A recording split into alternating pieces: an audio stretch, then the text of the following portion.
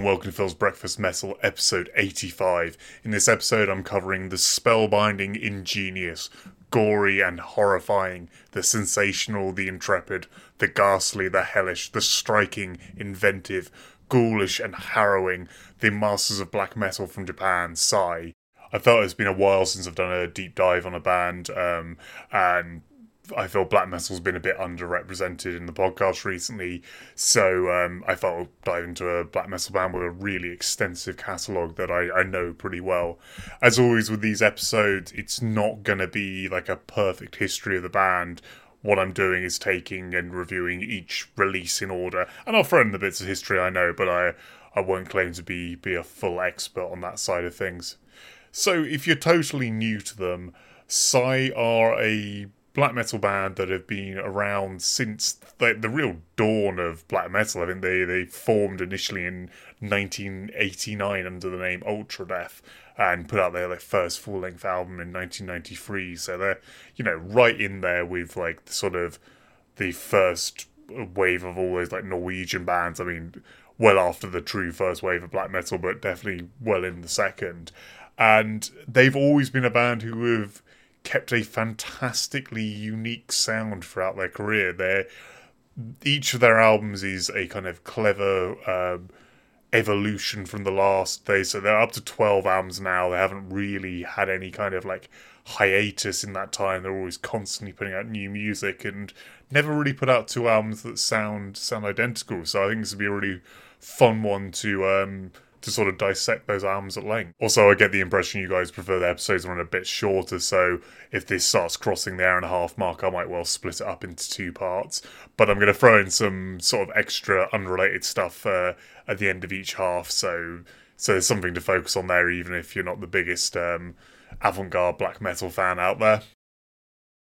Psy started life in 1989 as Ultradeath, but never recorded anything under that name, and in 1990 changed their name to Psy and put out two demo tapes with the lineup of sort of vocalist and bass player Mirai Kawashima, guitarist Satoshi Fujinami, and short-lived drummer Kazuki. These first two demos they put out in 1990, not really worthy of comment. I think you may know I have a cut-off on how raw I can deal with my demos, and both of these are that kind of thing. Of they are so incredibly rough and ready. This is going sort of a step beyond the kind of Mayhem Death Crush kind of sound. So nothing too noteworthy at that point, sort of completist fans only. But the first sort of really interesting release they put out is the short EP Requiem for Fools in 1992. So already at this point, the band has slimmed down to a two-piece. Kazuki didn't make it from the initial demos to this first proper recording, and showing off the kind of level of multi-instrumentalist nature of the two key members of the band. Mirai is credited on this with vocals, bass, keyboards, piano and ocarina. Satoshi is credited with guitars, drums and triangle. Both these members will be in the band for the rest of this, and Satoshi switches between many instruments over sort of his time with the band, whereas Mirai is sort of always the front man, but seemingly kind of the primary composer. And we will see, like, from their early live pictures, he's very much the vocalist and bass player. As the band go on, his kind of keyboard work becomes more and more of a thing, and his kind of skill in that regard, I don't know how much like it improves, whether he had it as an incredible skill at any level, but it certainly gets more showy as time goes on. But what we're looking at here with this EP is very much sits in the category of, like, you can see like much of that Norwegian wave of bands, especially their earlier releases. There's an incredibly heavy influence on their sound from Celtic Frost and Venom, and Psy have always been obsessed with Venom. This is something that will keep coming up throughout this like kind of look through their discography, but they cover Venom all the time as a live band. Mariah's often talked about being amazed that anyone would want to hear them do anything other than just play all the Venom covers, and they've put out multiple live and studio recording of Venom covers over the years. So there's a lot of that in their sound, but also there's kind of a kind of slower, doomier aspect to this stuff as well, and especially with the massive layering of keyboards over the top of the sound. There's this kind of real cinematic quality to their music, even from this super early rough kind of period. This first demo is still incredibly raw, but it's at the point where it actually sounds good. It's, you know, the production is pretty kind of muddy in that, but it still sounds great. Most of the tracks from this, like so, it's a 3-track EP. 2 of them would end up on the Scorn Defeat album in slightly different versions, and then we get track 2, Desolation of the Mind, or Desolation of My Mind, which is kind of in the same vein, but just not quite as good as the other 2 tracks. Something that's come together on this album that would, this EP, I should say, that would stick to the band from then on is, more so than anything else, they found their excellent logo already. Their kind of very stylistic writing of the word Psy. As cool as the logo looks, the album cover is fucking incredible. Much like that kind of Dark Throne sort of photography of the era, it's a black and white photo of a band member holding a crucifix. Now, if you've not seen the cover of this before, you're picturing something probably a lot cooler than what actually is taking place here. The cover is Satoshi wearing a kind of skeleton Halloween mask in a robe, standing in a hedgerow with a giant crucifix, looking like he's about to fall over, and it is truly hilarious. It looks like a parody of a black metal photo. So get much better at their band photography and images over the years, but if you go through their Facebook, back in like sort of 2015, 2016, Mariah shared a load of great outtake photos from their early sessions. Satoshi regularly having really real troubles with getting the corpse paint looking right, and there's a great series of amazingly dodgy images in that kind of era. Of kind of like Venom worship and kind of lo-fi production we have in this this debut EP. What there is a kind of element of Psy's sound taking form here, which is the kind of level of layering of instruments. So although like the riffs are quite kind of simplistic and nothing's massively technical in this, we are already seeing that thing of Mariah layering tons of different keyboard tracks together, or like 2 or 3 in this case, but enough to create quite a soundscape over the music, which I feel is relatively rare in this kind of era of black metal. I guess we were seeing sort of around this same time Emperor doing similar, but often Ishan's keyboards will be more simplistic in places because they're being layered over blast beats, so they need to be kind of one quite clear, distinct melody to cut through, whereas Satoshi never the fastest drummer, and why he probably switched roles in later times of Psy. So there's a bit more space to experiment with having like lots of different melody lines going on at once, and that's the initial really striking thing about this. As well as like these are just really well written songs. You can see why tracks like The Knell are still something that is part of Psy's kind of live repertoire even now, albeit with a certain degree of rewriting from this initial early version. So this brings us neatly along to 1993's debut album, Scorn Defeat. The lineup has now been rounded out by guitarist Shinichi Ishikawa, who I guess like fills out the sound, because we've now got Mariah doing vocals, bass and keyboards, Satoshi doing drums, and Shinichi doing guitar. So we've now got a full live lineup. Obviously, I think in those early days they just wouldn't play the keyboard parts live, but this album very much makes use of multiple layering still. So for many fans of Psy, this is the pinnacle. This is kind of their absolute peak, and I can understand it, because this album sounds nothing like any other Psy album. But you can tell it's the same band. I guess you can see the evolution, but they're a different band on this album to what they would be on even the follow-up Infidel Art. So, much like with that debut, this is This is an album that goes back and forth between some interesting progressive leanings and some more kind of classic, like Celtic Frost worship sections. Put out on Deathlike Silence Productions, I believe.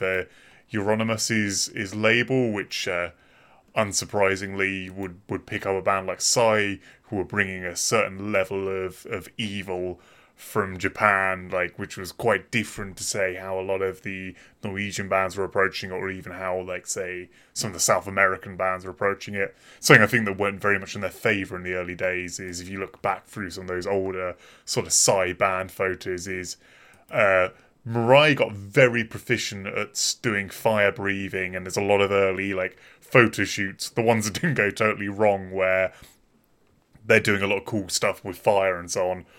Although overall their look is a bit all over the place. Mirai regularly sporting kind of cloak and hood, and clearly quite a small guy as well. He doesn't quite have the imposing level, but he definitely has the black metal pretentiousness going on.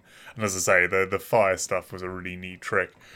I should say actually, with this era of Psy, so I got really into the band sort of about 7 or 8 years ago, and sort of have been working back through their stuff. And ahead of this episode, they're really early material that I wasn't that familiar with. I've obviously heard Scorn Defeat a few times, but it's not an album I'd ever spent like a great deal of time on. And anything really pre-Hail Horror Hail, I didn't know, so I've had to look up for this episode. So my reviews are probably going to get a bit more detailed as we get into some of the later albums.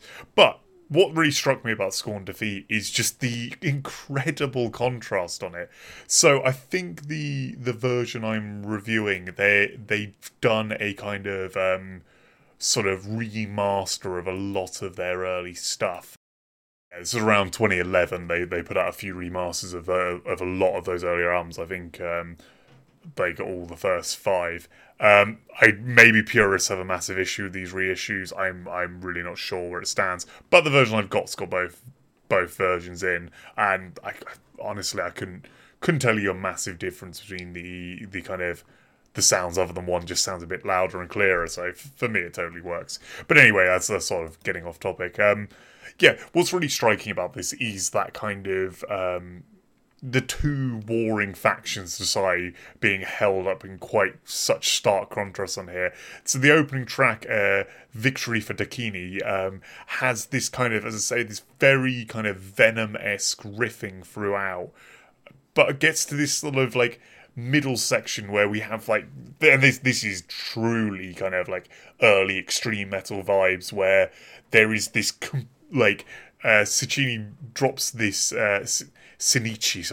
drops this absolutely like all over the place, like half out of tune shred with no backing guitar to just bass and drums, and it's just this utterly intense moment. But as that sort of finishes, the song stops to silence for like the briefest seconds, and then comes back with the main kind of theme of the song, but with like acoustic guitars and beautiful keyboard melodies layered over it. Yeah, it's really this amazing contrast of like absolute kind of, you know, Slayer worship, like total kind of raw, messy evilness, into this kind of epic, like very, as I say, cinematic feeling kind of sound. Like really, really interesting how the band are kind of pulling off both. I should say, like, vocalist Mirai found his voice quite early on. I've mentioned before, I think I brought this up in the last episode, there's an interesting thing of, whereas in Norway, the sort of, the scream vocal sort of solidified to a general sound. I know bands like Mayhem were doing something quite different with it, but there was sort of a kind of move towards a midpoint where there's that kind of black metal vocal you expect. I'd say Mirai sits slightly outside of that. You can tell, again, as I say, taking influence from the first wave of black metal. He's got this very clear, like, incredibly kind of like rasping scream, but there's a lot of like actual voice in it as well. There's that level of like, he's even at this point almost singing, and we'll see in later albums he does actually have a a solid singing voice. But yeah, he's sort of there is almost a melody to most of what he's doing vocally, but it's still incredibly harsh. And yeah, I feel his vocals are often a sticking point for a lot of people. They're very attention grabbing. They're something that always, when he's doing that kind of scream voice, always comes very front and center in the sound. One of the real highlight tracks for me of this album is At My Funeral track 3, which for me feels like the most kind of like first wave song, I think, well, one of the most kind of first wave black metal songs they've ever done. But it's just full of absolutely brilliant riffing. It's got about 4 just absolutely fantastic riffs back to back in this really excellent middle section, and you got tracks later on like Ready for Final War that sounds like pure kind of Morbid Tales worship, like just so following that Tom G Warrior kind of riff structure, which really works. It sounds great in the way the sound's recorded. It sounds absolutely excellent. There's moments where we see kind of some of where Psy are going to go. I believe track 4, Gandali, is primarily multiple keyboard passages with Mirai doing this kind of like evil whisper over the top of it and little bits of percussion and guitar in there, but it's mainly this kind of interlude track. But it's about 4 minutes long, and it's quite this epic kind of keyboard piece, and it sounds really beautiful but almost somewhat out of place on this. But then I guess like this is some like Mirai particularly seemed to very much have his ear to the ground for a lot of that kind of experimental death metal, experimental early black metal. So I could totally see with this taking influence from an album like Into Pandemonium by Celtic Frost. I feel like Psy do somewhat would be the band that are obviously jumping off from that album, because that's an album that's never been recreated anyway. No one's really done the Into Pandemonium worship. Psy are the closest I think you could ever get to that. They're taking a different direction, but they have that level of, we're just going to throw every interesting musical idea we've got in there. But that's, like, for this album, that's the one real departure. Mostly this moves back and forth between, as I say, that kind of moments like Ready for Final War, which are very kind of guitar heavy and aggressive. And then tracks like sort of Weakness Within and The Knell, like the re-recording from the EP, which, while having a lot of that, also have a lot of moments of kind of more melodic, kind of epic keyboard passages over the top of slower riffing. Something that really starts to show with this, because it's got especially on the remaster, it's got that like kind of quite clear production, is Satoshi's drumming does sound a bit messy. Like, he throws in a few blast beats in certain places. It's not like that sort of what we'd see in, like, say, the early Immortal style, where it's blasting start to finish. Like, primarily these songs are slower and more kind of more riffy and clear.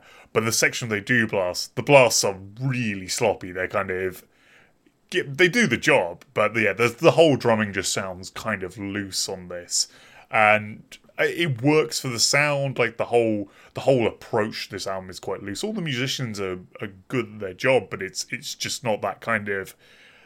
It's not that crisp Norwegian perfection we'd get with stuff like the early Emperor. It's a far cry from that kind of style. Although some interesting stuff like Mirai's bass work actually shines for a lot on this. The aforementioned Weakness Within has a few like nice little bass fills in places in there, which I really enjoyed.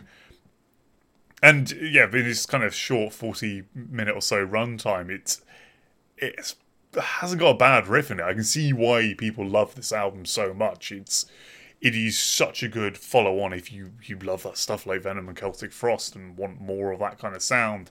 This is a great, like, slight evolution of the first wave. It's really cool in that sense. Something that lets it down and I find a little difficult to overcome, because with black metal aesthetic is such a thing. The original album cover is so bad. it's the concept's great. Like it's this giant, multiple-headed sort of Japanese demon monster torturing these two souls in the kind of flames of the underworld. But the drawing looks like it's done by like a kind of really bad like newspaper comic artist. The one tortured soul sort of facing the front of the picture's face is just, it's just incredible. It's like 4 squiggled lines for the eyes and the mouth and nose. It's so dodgy. And yeah, just the more you look at it, the worse it gets. It is a really, really kind of, yeah, I just don't know quite what happened there. Yeah, by a Norwegian artist by the name of Anne Brendan, I'm not familiar with, but yeah, hardly the best work. Over the years, they've given it, I think, 4 or 5 different covers in its time. My personal favourite is there's one from a photo shoot of Shinichi wearing kind of leathers, bullet belts, holding a samurai sword, standing on like a riverbank with like a skull on a spike next to him in corpse paint, with his hands set on fire. I think he's wearing some kind of like flame retardant glove, and it's to me, like over the kind of smoke and everything, it's a kind of sinister, if kind of stupid when you think about it, picture. You know, why does he have a sword and a bullet belt? That seems at odds. But yeah, that's the cover I've always liked for it. As I say, the main cover completely wasted on me. I don't get it at all. But I really enjoyed it as a whole, and I can totally appreciate it on that same level I have with something like Morbid Tales, where I can forgive any flaws in musicianship because none of it detracts from the atmosphere. Apparently the remaster was done by Scott Hull. That makes a lot of sense. And I really like that remastered version. I don't know whether that's a kind of faux pas to enjoy or not, but I thought it was really good. And for some historical context on this album came out before the first Emperor album, before the first Enslaved, the first Mayhem album. Like, you know, Psy were well and truly contemporaries of these bands. As I say, though, the releases on Death Like Silence Productions, like, which is why I've always found it weird that I feel Psy are a band that very much get left out of the black metal conversation. And I don't know whether some of that is because their later releases were possibly too wacky to ever be considered cult in the way a lot of black metal is. Even if that's true, this album's still really cult and scary. Like, 1983, this was an intense release. Or I don't know, maybe, as I say, there's so many comparisons to the first wave. Maybe that's not cool in the same way the second wave is. I don't know. But it always strikes me as weird that, like, Psy were right there in the middle of it, albeit in a different country. But, you know, they were producing music back and forth and putting out at a similar rate to these bands, involving at a similar rate to these bands. And yeah, I think it's a shame they often get left out. So if you're into your sort of Norwegian black metal a lot, if you love that kind of early scene, make sure you go back and check out Scorn Defeat, because right there in the mix, it was clearly having an influence on some of those bands, as much as those bands were influencing Psy. So yeah, I think an essential part of that period of history.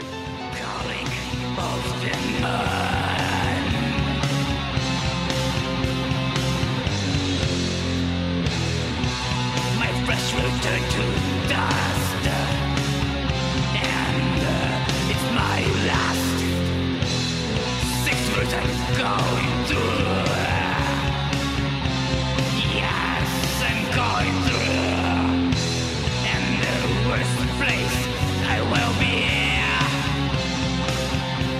Yes, I will be.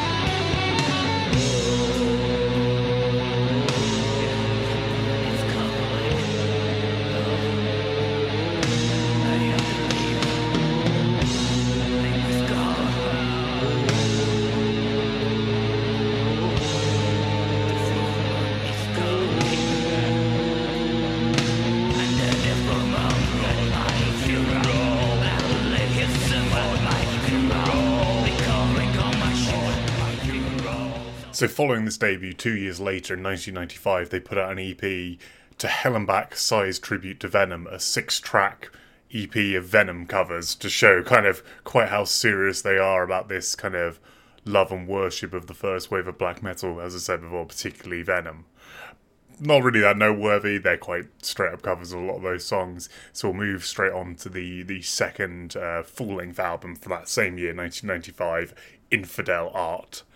So something I kind of want to get on with Psy is, in a kind of sense, Scorn Defeat, I can see why it's really popular, as like seen by many as their sort of real masterwork, is because it's the one that's most traditionally black metal.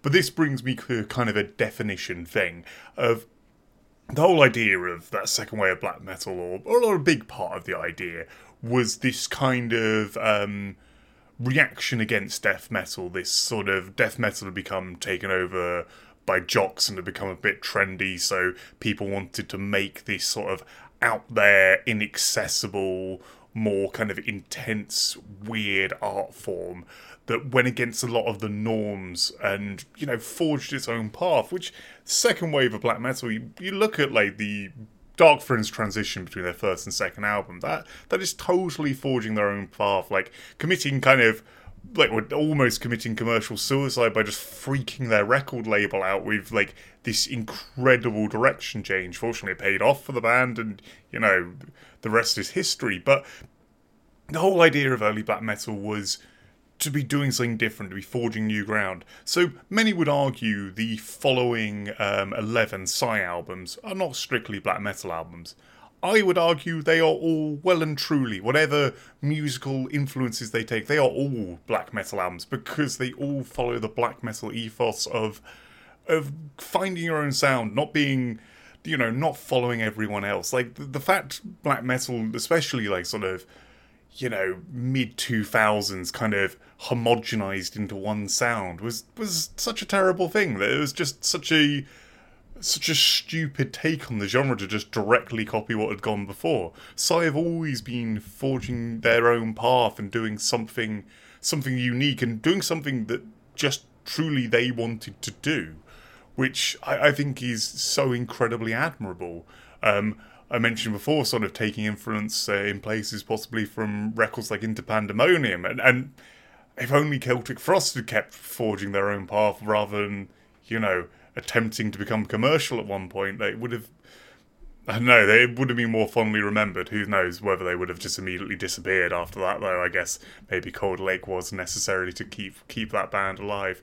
But yeah, I would just argue that although, yes, they definitely go into the avant-garde territories, they embrace a lot of elements that are not your most traditional black metal kind of thing, Psy will always be a black metal band because that is the core of their sound. They will always have some of those scream vocals in there, some of those kind of certain kind of riffs, however many other layers they kind of bring around that. That's just their take on black metal, and it's still very much that genre. So this album was recorded with exactly the same lineup as Scorn Defeat 2 years prior, but it's quite clear immediately that everyone's grown as musicians in the intervening time. Like, the drumming is tighter, the guitar work is tighter, the keyboard work is infinitely more expansive and varied, and the degree of extra keyboard sounds added on this album is absolutely huge. It's where I think Psy would truly embrace that element of their sound. Like, from this album onwards, nearly every moment of Psy music would have some kind of keyboards over, rather than it being occasional kind of interlude parts or parts layered over like one out of the four riffs of a section. Something that's quite odd about this album structurally, from completely different from the rest of their albums actually, is it's 6 tracks long, and the average track length is about 9 minutes. Like, Psy for the most part are not a long song band. Like, a lot of the time, despite their kind of avant-gardeness, they keep very kind of tight structures. This album like takes a lot more kind of dalliances and actually is still in many places quite slow. Like, there is obviously blasting moments. It's still well and truly a black metal album in that regard, but there's a lot of longer, slow passages. Obviously, they had to find a new record label, and this one was put out on originally on Cacophonous Records. Yeah, Infidel Art, like, it improves a lot on the debut for me. Like, they get the cover right. They've gone for a kind of a more historical image of this kind of samurai figure in this kind of snowy landscape. It's, yeah, like, it's got a very, very over the top color palette. A lot of like blues, reds, and whites. Kind of slightly out there look for a black metal band, but then, you know, maybe a good sign of the difference you're going to get inside the package of this album. And as I say, what was immediately obvious is that the band is embracing that kind of, like, all those ideas of the keyboards, the sound. The opening track, Izuna, starts off kind of heavy, but in the second half, it, like, delves fully into the territories of, like, 70s prog rock with some of the piano leads. Track 2, The Zombie Terror, is particularly bizarre because it has the name The Zombie Terror, so I haven't mentioned it so much up to now, but Mirai took some massive influence from bands like Impetigo and Necrophagia, so that really early proto-death metal sound. And often there is some of those kind of proto-death metal riffs appear in their music. Actually even joined Necrophagia briefly in their sort of later tail end of their career. And so with a song called The Zombie Terror, I'm fully expecting some, like, Impetigo, disorganized style riffs. And we get a bit of that at the start. But the second half of this song is this massive melodic piece with all these beautiful piano lines and sort of melodic guitars. This over the course of this 10-minute track, the second half goes off into some absolutely bizarre territories. The following track, Desolation, as well, continues that trend of throwing one track in the album that's very much outside the kind of core sound of it. Like we had with the previous album, there was the one track where it was primarily like a keyboard-driven song. This has a lot of that, but there's far more kind of like classical bombast to it. And then when the guitars come in a couple of minutes in, it becomes this like massive, really entertaining track. Also, I think is it this one? This is the following track, The Last Elegy, which is The Last Elegy, which has this real kind of theatrical kind of keyboards to it. We have what I call the first like true clean vocals for the band. Scorn Defeat had some stuff that was kind of clean, but it was more almost like spoken wordy. We have Mirai actually doing some proper singing on this one, like going for this kind of lower epic kind of voice, and it has this very kind of like regal sense to it, this track. There's a lot of pomp to it, and those clean vocals play perfectly into it. And as you can tell from those descriptions, this is where we kind of are with Psy at this period, that there is so many sounds outside what was initially kind of hinted at with their demos and first releases. They've definitely started embracing a lot of other influences. I don't know this for sure, but I would be really amazed if Mirai wasn't taking a massive influence from sort of classical music at this point. There seems to be so many of that style of melodies working its way into his keyboard playing. All that being said, we do get some extreme metal fury in some places. Track 5, Suicidogenic, starts off with 2 minutes of kind of epic building keyboards and nothing else, and then a kind of drum roll comes in and we get like 3 minutes of an absolutely kind of like thrashing rager of a track complete with dive bomb solos. Like, all of it as well is like barely contained by the mix, because so much has been put into making like the clean melodic parts kind of shine through. The drums and bass on this album, and even some of the rhythm guitar, it's pretty muddy and down, like sort of down into this like kind of swampy sound underneath the rest of the album.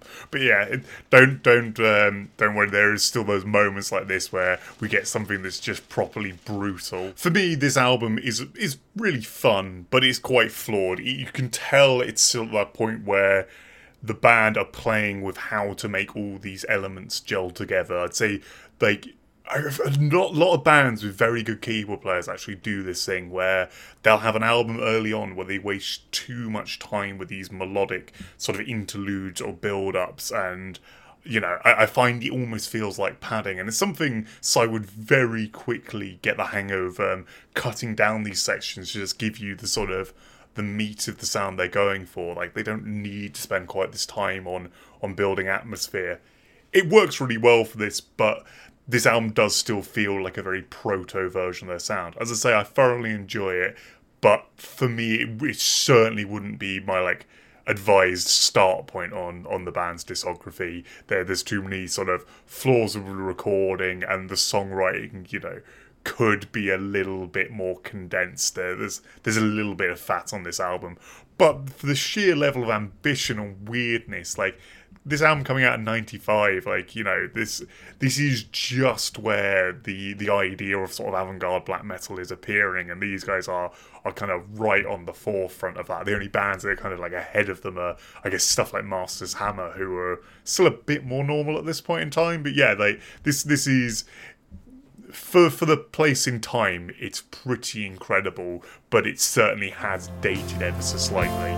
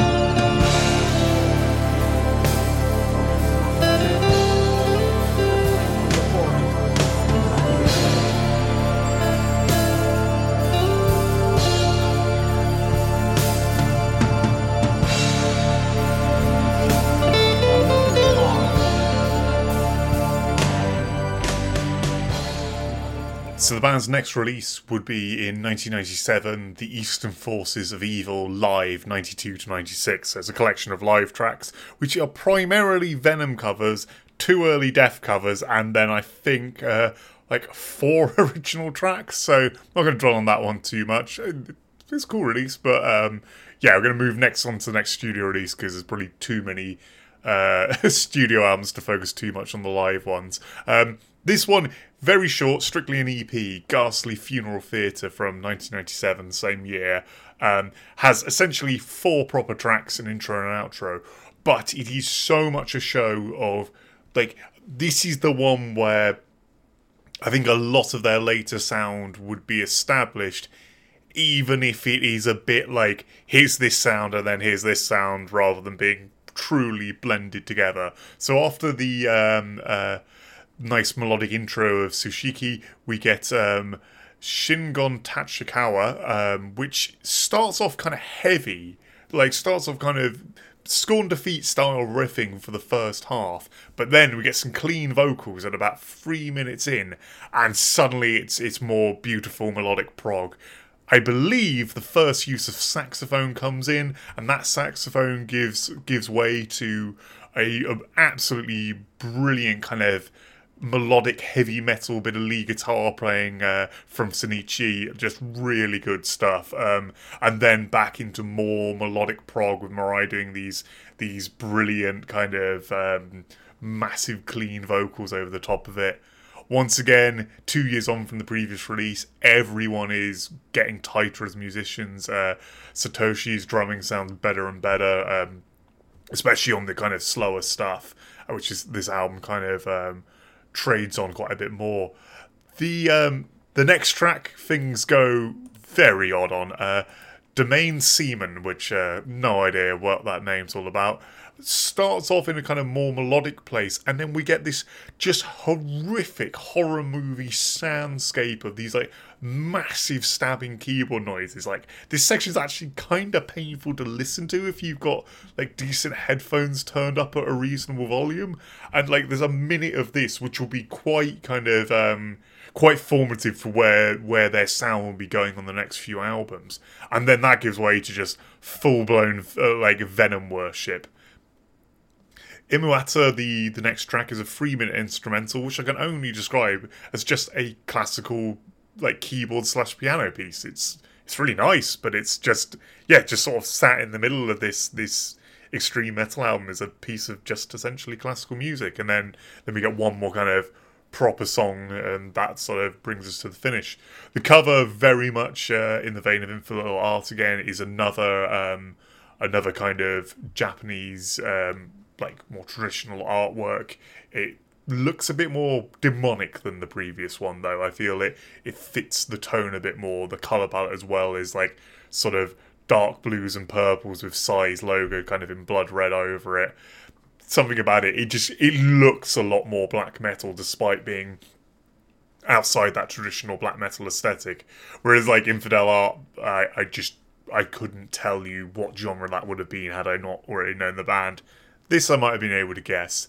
And overall, recording's a bit better. Just the band are clearly kind of growing with this. Like this album, this EP, I really love start to finish, barring the kind of ear bleeding noises in the middle of Doman. Like that is that bit is intense, but I think maybe hitting its desired effect. Like, yeah, this is the first point where, for me, I'm like, this is an essential one to pick up. I guess Scorn Defeat is also kind of essential for its kind of point in history. It's not my favourite. But yeah, Ghastly Funeral Theatre, things are getting really impressive at this stage.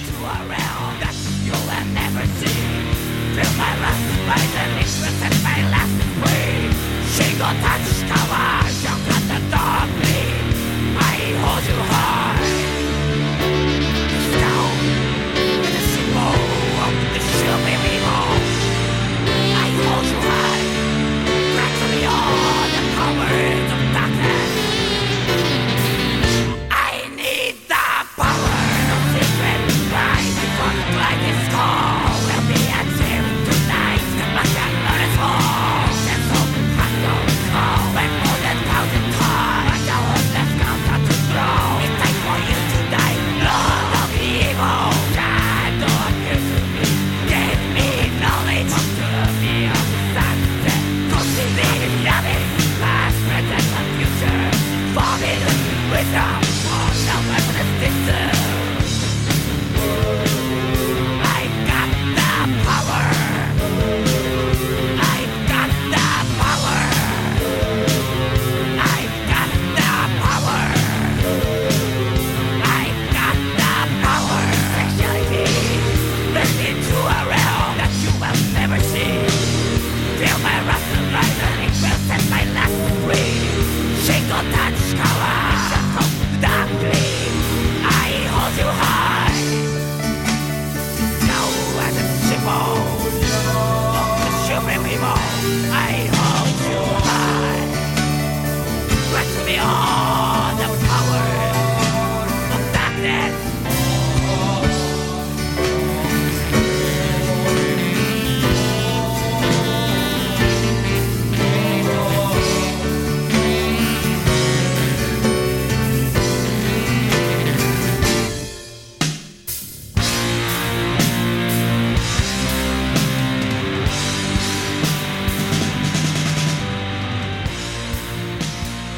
Now, 1997 was a seriously busy year for the band. They also put out their third proper album, Hail Horror Hail, which for me is the point where Psy are just suddenly the fucking best. Like this is where the band have really found exactly what makes them unique and brilliant. So we talked about with the previous two releases bringing all these different influences into their sound. Hail Horror Hail is where they find a way to just put all these influences in one song and make it flow. If we look like a track like 42, 49 on this, it has got in rapid succession the moments of Venom worship, the moments of like classical influence stuff, like the amazing kind of lead guitar work, all this kind of melded into one coherent song, throwing even like elements of like sort of jazz at it. Something else that's like very notable that they start doing on this album, which would remain a staple more or less of their sound from this point on, is throwing in moments like the first portion and final portion of the track 12 Souls, where there is also elements of very horror movie soundtrack type things. So less the classical and more that kind of sequence of random unsettling noises. I'm sure random is an unfair description, but uses of very kind of like out there sounds, like lots of odd soundscapey stuff, primarily there to unsettle. Apparently a big influence was taken on this album from the German composer Karl-Heinz Stockenhausen, who I know very little about, but according to Google's quick description is widely acknowledged by critics as one of the most important and controversial composers of his time. So you know, like that sort of plays into it. But yeah, I'm assuming the influence from this guy is this kind of sort of soundscapey stuff. I've heard in an interview the band describe the album as a horror movie without pictures. But what is interesting about that description is you kind of, from that description, you're expecting horrific horror throughout. But the way Hail Horror Hail works is we go back and forth between moments of like real catchiness. The title track has some amazing moments of like big bombastic choruses and like kind of real soaring guitar and keyboard melodies. Invitation to Die delves into almost, I guess, like disco music with a weird kind of esoteric edge to it, complete with Mirai programming percussion for it, so it hasn't got a real drum on this track. It's all just his kind of keyboards with those properly kind of early 80s sort of disco kind of sounds to them. But we get moments like The Dead Sing is more in line with that sort of slightly kind of I guess doomy's unfair, but just the slow, scary kind of sound they did a lot of in their earlier releases, with nothing massively technical or complex, but just lots of slightly unsettling sounds. And then we get tracks towards the end like Curse of Exagni, which just has Shinichi just shredding like absolutely crazy on this one. There's like a 2-minute long lead guitar passage, which is pure kind of unbridled aggressive shred over like really fast drumming. Another thing we get with this album, which I don't think we've had so much before, is the band members start crediting themselves with just a ridiculous line of instruments played. So rather than Mirai on vocals, keyboards and bass, it's vocals, bass, keyboards, piano, organ, vocoder, samples, drum programming and effects. And Satoshi is credited with drums, percussion, tambourine, hand claps, triangle, guerrero and a vibra-slaps. Vibra-slaps? Yeah, I assume so. No idea what kind of a lot of that is. But say stuff like, there is some, I think it's in 4249, there is these like kind of very melodic vocoder vocals, like not quite the Cynic style, they're kind of more poppy than that. So they are playing around with so many kind of interesting weird elements, and it's that idea of just throwing every cool idea they have at this completely with that kind of disco-y interlude of Invitation to Die is just, so kind of out there in their sound. This album is flawed in its production, I'd say. One thing I quite like about this, Shinichi is also credited with bass in this, and unlike the previous two releases, the bass is actually doing something interesting all the time, and it has kind of higher position in the mix with kind of this kind of quite nice, like kind of gnarly distortion tone on it. Problem is, the drums sound horrible on this. The nicest drums sound on the album are that moment of programming, the actual kind of recording of them. I don't know what's wrong with them, but I really hate the drum sound on this album.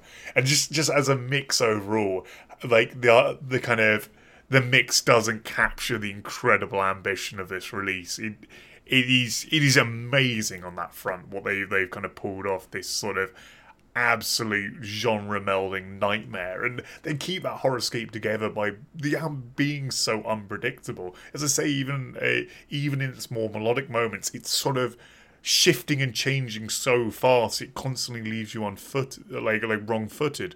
But what they really nail is the transitions, and this is what Psy I think have down, and why unlike some bands who attempt similar, it's not just obnoxious noise. So I enjoy acts like Igor, but with Igor it is just kind of nonsensically one thing after another. With Psy, once you get used to their kind of sound, these transitions are perfectly logical. It's just not what you're used to. There is nothing sort of, I'd say, musically wrong with a lot of them. There's nothing kind of, sort of flying in the face of things beyond, oh, that's not the instrument I would expect them to go for there. That's an odd choice of keyboard tone to follow up that kind of previous melody. Then, like, for a lot of the time, they're not doing stuff that's, like, hugely discordant, except for, obviously, in those kind of soundscapey passages. But, yeah, I just really like that kind of the style of transition they go for on a lot of stuff. Another great thing about this album, I really like the cover of it. It's this very washed out picture. It's kind of hard to tell what's going on, but it definitely has a really creepy vibe to it. There's something about the covers of this album I just find, just a little unsettling, which fits very nicely with the themes. I think this is where I definitely say this is a solid start point for the band. Like if you're new to them and are looking to kind of work out what they're about, Hail Horror Hail, definitely a decent start point. There'll be a lot more coming. There's, a good few other albums I would recommend, and similarly would be an acceptable first listen. But yeah, this is definitely one where this will give you a good idea of what the band are going to be about from this point onwards. And it's pretty well executed if you excuse that slightly rough recording.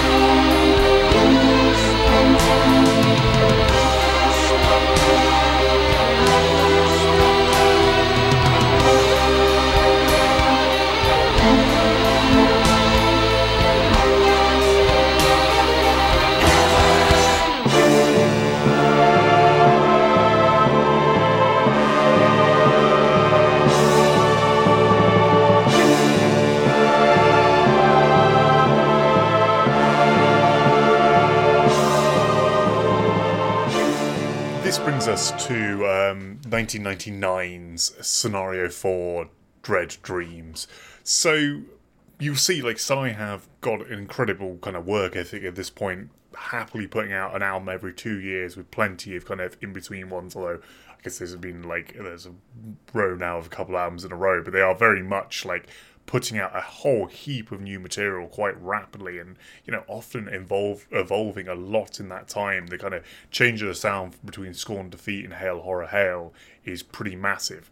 Scenario 4 I have issue with. It's the one where, for me, it sits awkwardly between two vastly superior albums and doesn't evolve the sound as much, and kind of there's a resulting there's an awkwardness about this album. Some of the new ideas in it are just not the best ideas Psy have ever had.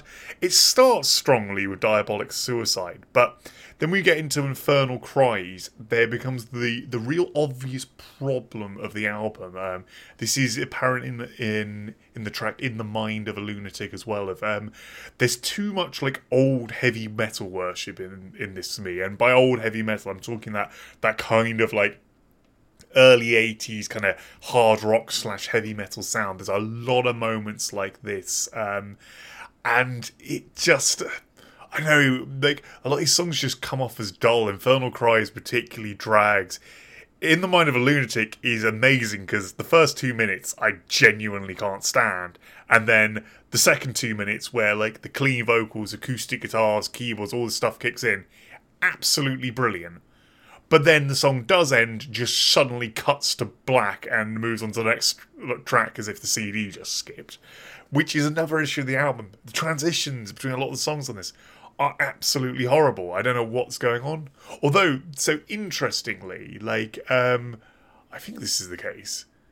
Yeah, I have a remaster of it, and the tracks are in a different order on the remaster to the original. And I don't know whether this is, maybe I've got it off some, like maybe the version I've got's a dodgy version of it. But yeah, like the slightly different ordering of tracks. I don't think that would say things like that. In the mind of a Lunatic into Severed Ways transition doesn't make any sense. But yeah, it's a bit odd. The remaster's quite nice in terms of like the overall sound of it. I enjoy, much like the Scorn Defeat remaster. I think that really works. I think the album's got a good tone to it. There's a lot that sounds very impressive. There's much of the same sort of gradual evolution in all the musicians playing. They're just becoming quite kind of masterful at this point, particularly Mirai's kind of keyboard work is just getting more and more kind of complex and over the top, and that side of it's really good, but there is just a lot of awkwardness, and it's got some of the problems that they'd sort of got over from the Infidel Art era of sticking like 2-minute keyboard intros on songs that just don't need them, like sort of that almost feels like a slightly padded runtime. There's some fun stuff about this album. First time they have a couple of guest vocalists on. They have kind of 2 additional vocalists, Chikuno adding some kind of female vocals to a couple of the more melodic moments. Particularly great effect in that first song, and then Damian Montgomery of Ritual Carnage adds some vocals in there as well. Also, guest lyricists for half the album. We have some quite impressive people here. So Damian Montgomery writes lyrics for, I believe, the 2 tracks he does vocals on. Killjoy of Necrophagia, R.I.P. Adds some lyrics to track 6 and track 5. It's written by King Fowley of Deceased fame, which is, you know, some pretty high caliber people on it. The cover of the album's pretty cool as well, and that can probably be put down to it being a Joe Petanago piece, the guy who most did most of the Motorhead covers. So, like, that side of it's really decent. As I say, the problem with this album is it's got great moments, but it's just it's got a bad kind of it's too many bad transitions that take me out of it, and too many moments that are just a little bit boring. Like, this would be an incredible EP. There's a good half hour in here. I know there's something weird about the editing and songwriting, and it's just not my favourite of that. That's coming off overly harsh. I mean, it's still a good album, but I think when I've been doing the research for this and listening to all 12, this is the one I've been sort of least infused about sort of going back to and revisiting multiple times. As I say, it has some really, really good moments.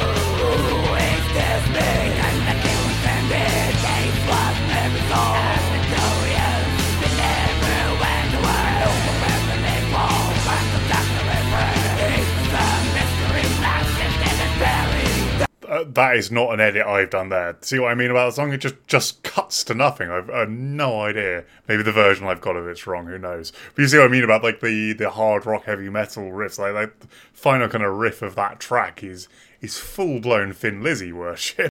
Okay, so this brings us to the first album of theirs that I sort of knew really well ahead of starting the research for this. We're the following sort of run, and basically most of the next episode is going to be all the stuff I'm well versed on. So you saw how much I went on about the stuff that I didn't know that well. Yeah, this is going to get really long. I will try my best to be a little concise. So keeping up with their trend of putting out an album every 2 years, 2001 brings us Imaginary Sonescape, their fifth album, which is this is the point where I cannot fault them. This album is so good. It is truly something else. It took a lot of Dread Dreams, the previous album, a lot of that kind of more rock and psychedelic inspired stuff, and just ran with it, and it worked. In this one, oh god, this album is so brilliant on this front. So you're into a different sound from the band with the opening of Corpse Cry, Angel Fall, where it's all these bright melodies. Like it's still very rocking. It's still got like a lot of the heavy guitar work, but it's so wonderfully melodic and it's very reminiscent of like a lot of 70s prog in places. Shinichi's lead guitaring is just better than ever. The solo he throws into this song about 2 minutes in, it's just perfection. All the kind of the keyboard leads sound absolutely amazing. Like the vocals have a nice sort of, they're still screamed primarily for the song, but they have such a kind of melodic, catchy quality to them. It's wonderful, but still has that kind of complex, bizarre structure. And then like the final sort of minute to it is a cut to kind of strange, terrifying soundscapey stuff with this kind of sort of pouring rain kind of noise over these harsh kind of keyboards. But then that brings us into the Scarlet Dream, which is one of the ones we'll most hear into like elements of Mirai playing around with the vocals, using like heavily like deepened vocoder vocals, playing off against his screams, playing off against his cleans, playing off against the clean female vocalist from the previous album. Chikunu comes back for 2 tracks on this. And there's even a choir added later in the album as additional guests. And like these massive back and forths over this quite strange piece. There's a lot of like ambient electronic elements thrown in between the more kind of like thrashy riffing and like bits of lead guitar. Like really interesting track. I remember this album as a whole actually was one that did take me a bit of time to get my head around. This was, I think like 3rd or 4th song I got, and on first listen I was a bit perplexed, but given time to kind of really soak up these songs, I am just totally in love with it at this stage. As the album progresses, we're just constantly given more strange ideas. They're like no track follows logically on from the next, but it doesn't feel kind of chopping or strange like that. It's just each song is going to be a new strange experience. Nietzschean Conspiracy is like this kind of more epic kind of industrial piece, very melancholic in places, with lyrics written by Faust, kind of of Emperor, like early Emperor fame, showing Mariah's kind of love of that scene. And it has this very strange, somber vibe. But then we get to a Sunset song, which is this wonderfully melodic piece, like this real, like really beautiful kind of almost poppy melodies in places. The album isn't totally kind of perfect. There's some oddities in it. The track Voices, I like, which has these kind of this kind of like sort of text to speech type device voice talking throughout it. I find it unlistenable. That song drives me up the fucking wall. But it's like almost an 80-minute long album. This, so I'm not gonna let that ruin my sort of enjoyment for it. And actually, after Voices, sort of midpoint of the album, we get into an amazing run of songs. The Ecstatic Transformation and Born Condemned Criminal are 2 of the really catchy kind of more kind of black metal-y moments of this album. This album never really gets too kind of too Venom worship, but I'd say a moment like Born Condemned Criminal is probably about as close as it comes. Then we have, sort of towards the end of the album, the epic Slaughter Garden Suite in its 11-minute long glory, one of the rare kind of very long tracks from the like sort of later period Psy, which just has so much going on in it. It moves from a long kind of opening passage of this more kind of horror soundscapey noise to suddenly giving way to this really kind of over the top like 70s synth bit with wonderful guitar and keyboard leads thrown over, more of that like brilliant melodic catchiness, but then slips back into kind of more soundscapey stuff, and then there's more over the top leads, like huge amounts of amazing keyboard solos. And something I particularly like about Mariah in this era is he will throw hundreds of different keyboard tones. Like, he doesn't find his lead tone, he will use a different keyboard lead tone every time he does a lead like that. He's playing around with so many different bits of like old and new technology. Once again, we're kind of credited with his he's credited with his multiple things of keyboards, piano, organ, mini moog, mellotron, samples, and programming. So that gives you a kind of hint of the stuff he's sort of playing with. Satoshi is really playing to his skill set on this album as well. As I say, it doesn't descend into kind of more what you would expect from black metal. Like, he's doing a lot of more simplistic kind of rock beats, and as such just sounds fantastically tight. Mariah's back as the full bass player for this, I should say, and the bass has a really nice groove to it. It's far more rocky. It's not like that distorted tone we had on the previous 2 albums. And Shinichi is just having a fantastic time with his leads. Like, this is some of like the kind of tightest writing of his stuff. He's not doing much of, like, on most of the previous albums, half his leads have been these kind of like real nasty like Slayer worship kind of essentially slightly out of tune shredding, but on purpose. But this album doesn't play around with any of that. This is melodic, kind of brilliant, flashy prog rock guitar throughout. It's an album for prog rock fans, and you can tell the band were going for that. They totally changed their image from these years of costumes and flames. The pictures of the band that go along with this album are them and these kind of like each member superimposed over a starlit sky background, but like sitting on a pile of flowers in Satoshi's case, like relaxing on the floor, like on a bed of flowers over this starscape. Mirai is stood surrounded by a ring of 10 keyboards or various keyed instruments, which just feels this is exactly the nature of this album. It's really trippy and weird, but if you kind of give it time to get into it, it's an absolutely wonderful release. The cover art fits so well as well. This really vibrant and confusing kind of lime green and orange picture, provided by Stephen O'Malley. Actually, I assume it's a kind of a reworking again of something traditional, but there's definitely been a kind of like psychedelic edge thrown over it. Apparently as well, James Murphy remastered it. I believe, again, I'm listening to the remastered version, but I'm just going on, this is the CD version I've got of it and I've had for years. I didn't know James Murphy did a lot of remastering work, but yeah, it sounds really brilliant. Like there's flaws with it. You can tell it's an early 2000s kind of mix, but from this era actually of this is, as I say, it's 2001, of this period where bands are kind of stepping away from, and a lot of times from their extreme roots and trying something different. This was certainly Psy trying something different, but it felt like a logical progression from their last album. And there's, I don't know, I guess this is the point, as much as I went that round earlier about how their stuff is always quite true and cult in its own way, its own uniqueness and dogged determination.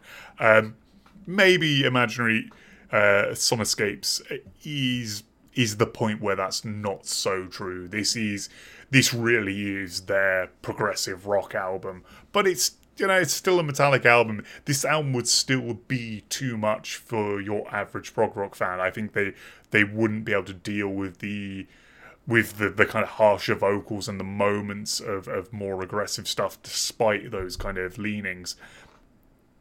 And also, honestly, I think for a lot of these people, like, all that soundscapey stuff might be a bit too much. Like, this probably still isn't the album to sort of show your dad who's really into Genesis. And yes, I'd say it's still a bit too much on that front. It's still extreme in its own way. But yeah, this is probably where I'm going to leave the first half of my Psy review. This is halfway through the discography, and I think ending on a real high for the first half of the episode. I really hope I've managed to sell a few of you on this band. I'll be back in sort of 2 weeks to do the more later catalogue, which honestly is probably the more accessible end of their sound. So if you didn't find anything in this slot that quite worked for you, don't give up hope. There's a lot of different ideas coming down the line. My advice for this one is go away and listen to Scorn Defeat and this album, Imaginary Sonescapes. Like, this is the kind of, those are the two real standout from the first era of their career, and I think this kind of shows the kind of journey the band went on from kind of, spitting fire in capes to the point here where they're wearing sort of jeans and white t-shirts and cool sunglasses. So I mentioned at the start of this episode I was going to add something sort of small in at the end, which was kind of unrelated to Psy. We did an episode ages ago on like metal books, me and Rob, I think a couple of years ago, which... So I've not done another episode on that because I think it is genuinely the least popular episode we've ever put out.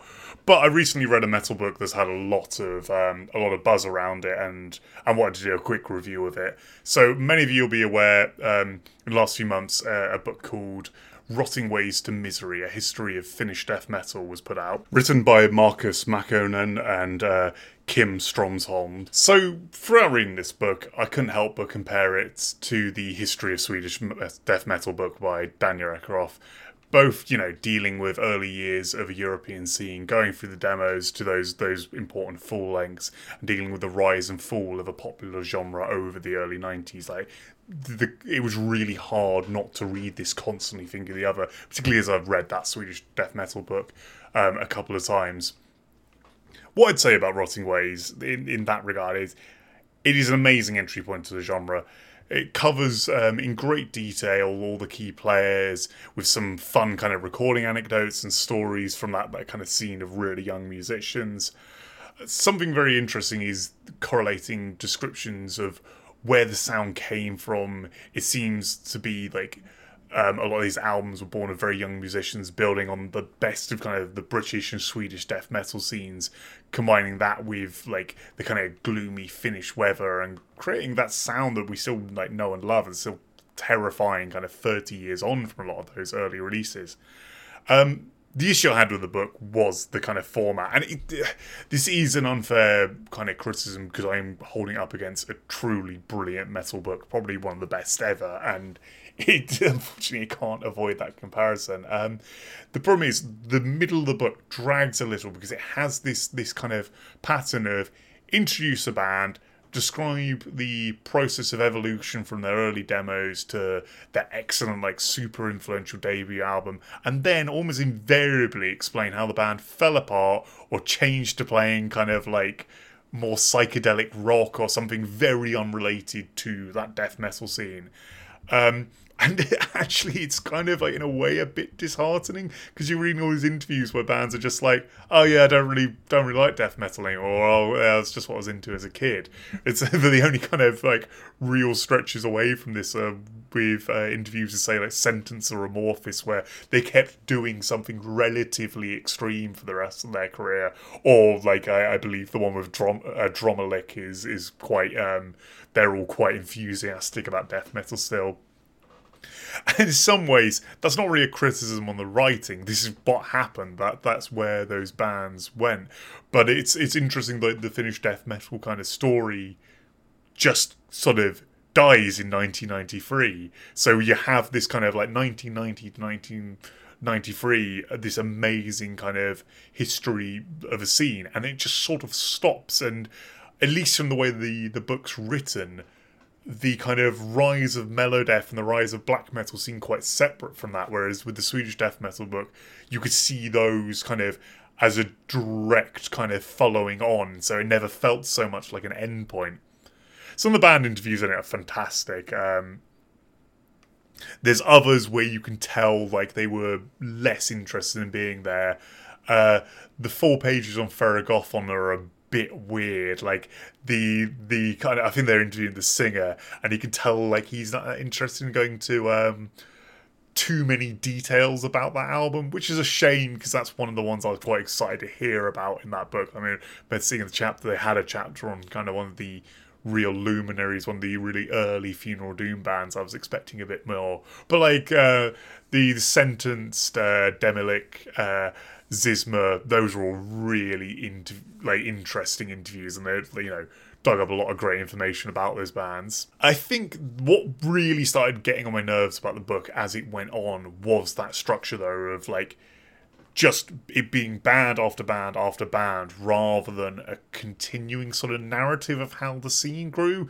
And maybe this is the nature of the Finnish scene being more spread out around the country, but with the Swedish death metal one, you kind of see this whole thing of how like areas of Stockholm would find a way to do metal, and by virtue of finding that space, like bands would sort of grow out of that and become more and more professional. And there's less of that, and there's less of the kind of madness of that book where you saw like a very confused immolation drinking in a railway station surrounded by 15-year-olds because they have no pubs or bars to go into. It's there's nothing much in this book explaining how a bunch of young bands, primarily featuring kids under the legal drinking age, were able to book and organise gigs. There's plenty of mention of gigs, but no real mention of how they happened, whereas this is a major thread in the Swedish death metal book, and it's sort of the thread that was really interesting me. I was like,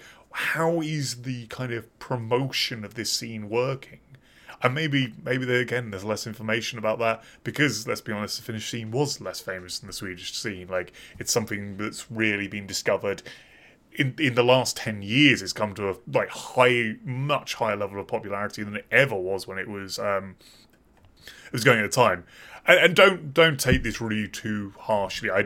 It was by no means a bad book. The issue is, I just couldn't stop comparing it to one of my favourite books. And as you know in this review, I keep doing that too.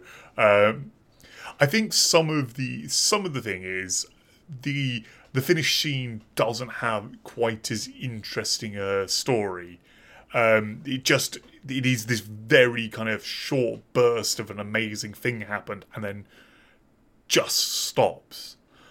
But let's say one thing Rotting Waste to Misery does really well is it brings together in the kind of the final kind of 30-40 pages, it sort of really picks things up, where it covers why artists involved at the time kind of think the scene died, and then goes into the bands who have like resurrected it years later.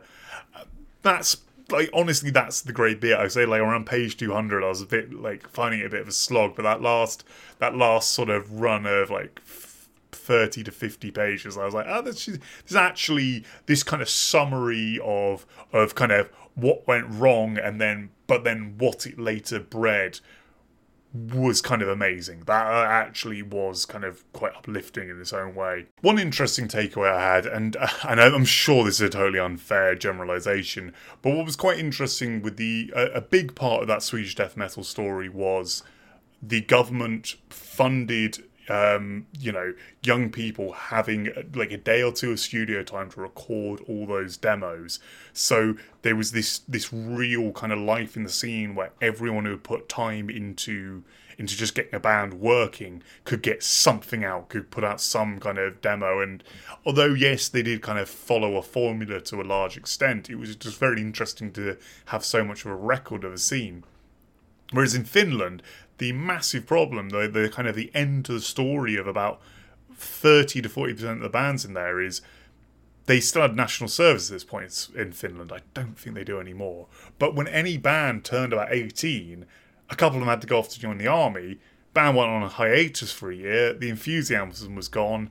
Another amazing band totally fizzled out. And I think in many ways this is why, like, Sweden kind of ends up being like just on the map globally, is like, you know, one of the most important places for extreme metal in the world, whereas that's only true in Finland now with the rise of its kind of melodic death metal and black metal scenes that would follow this. Its death metal scene wasn't really putting the work in that regard, whereas I do think Sweden's death metal scene is what started it off as it being seen as this kind of mecca of metal worldwide. The one thing actually that I sort of touched on earlier is the book never explains the connection, or it implies there isn't one to many senses, because it's just not there anywhere in the book, is the connection between its early brutal death metal scene and the huge melodic death metal scene that would follow it. Like, there's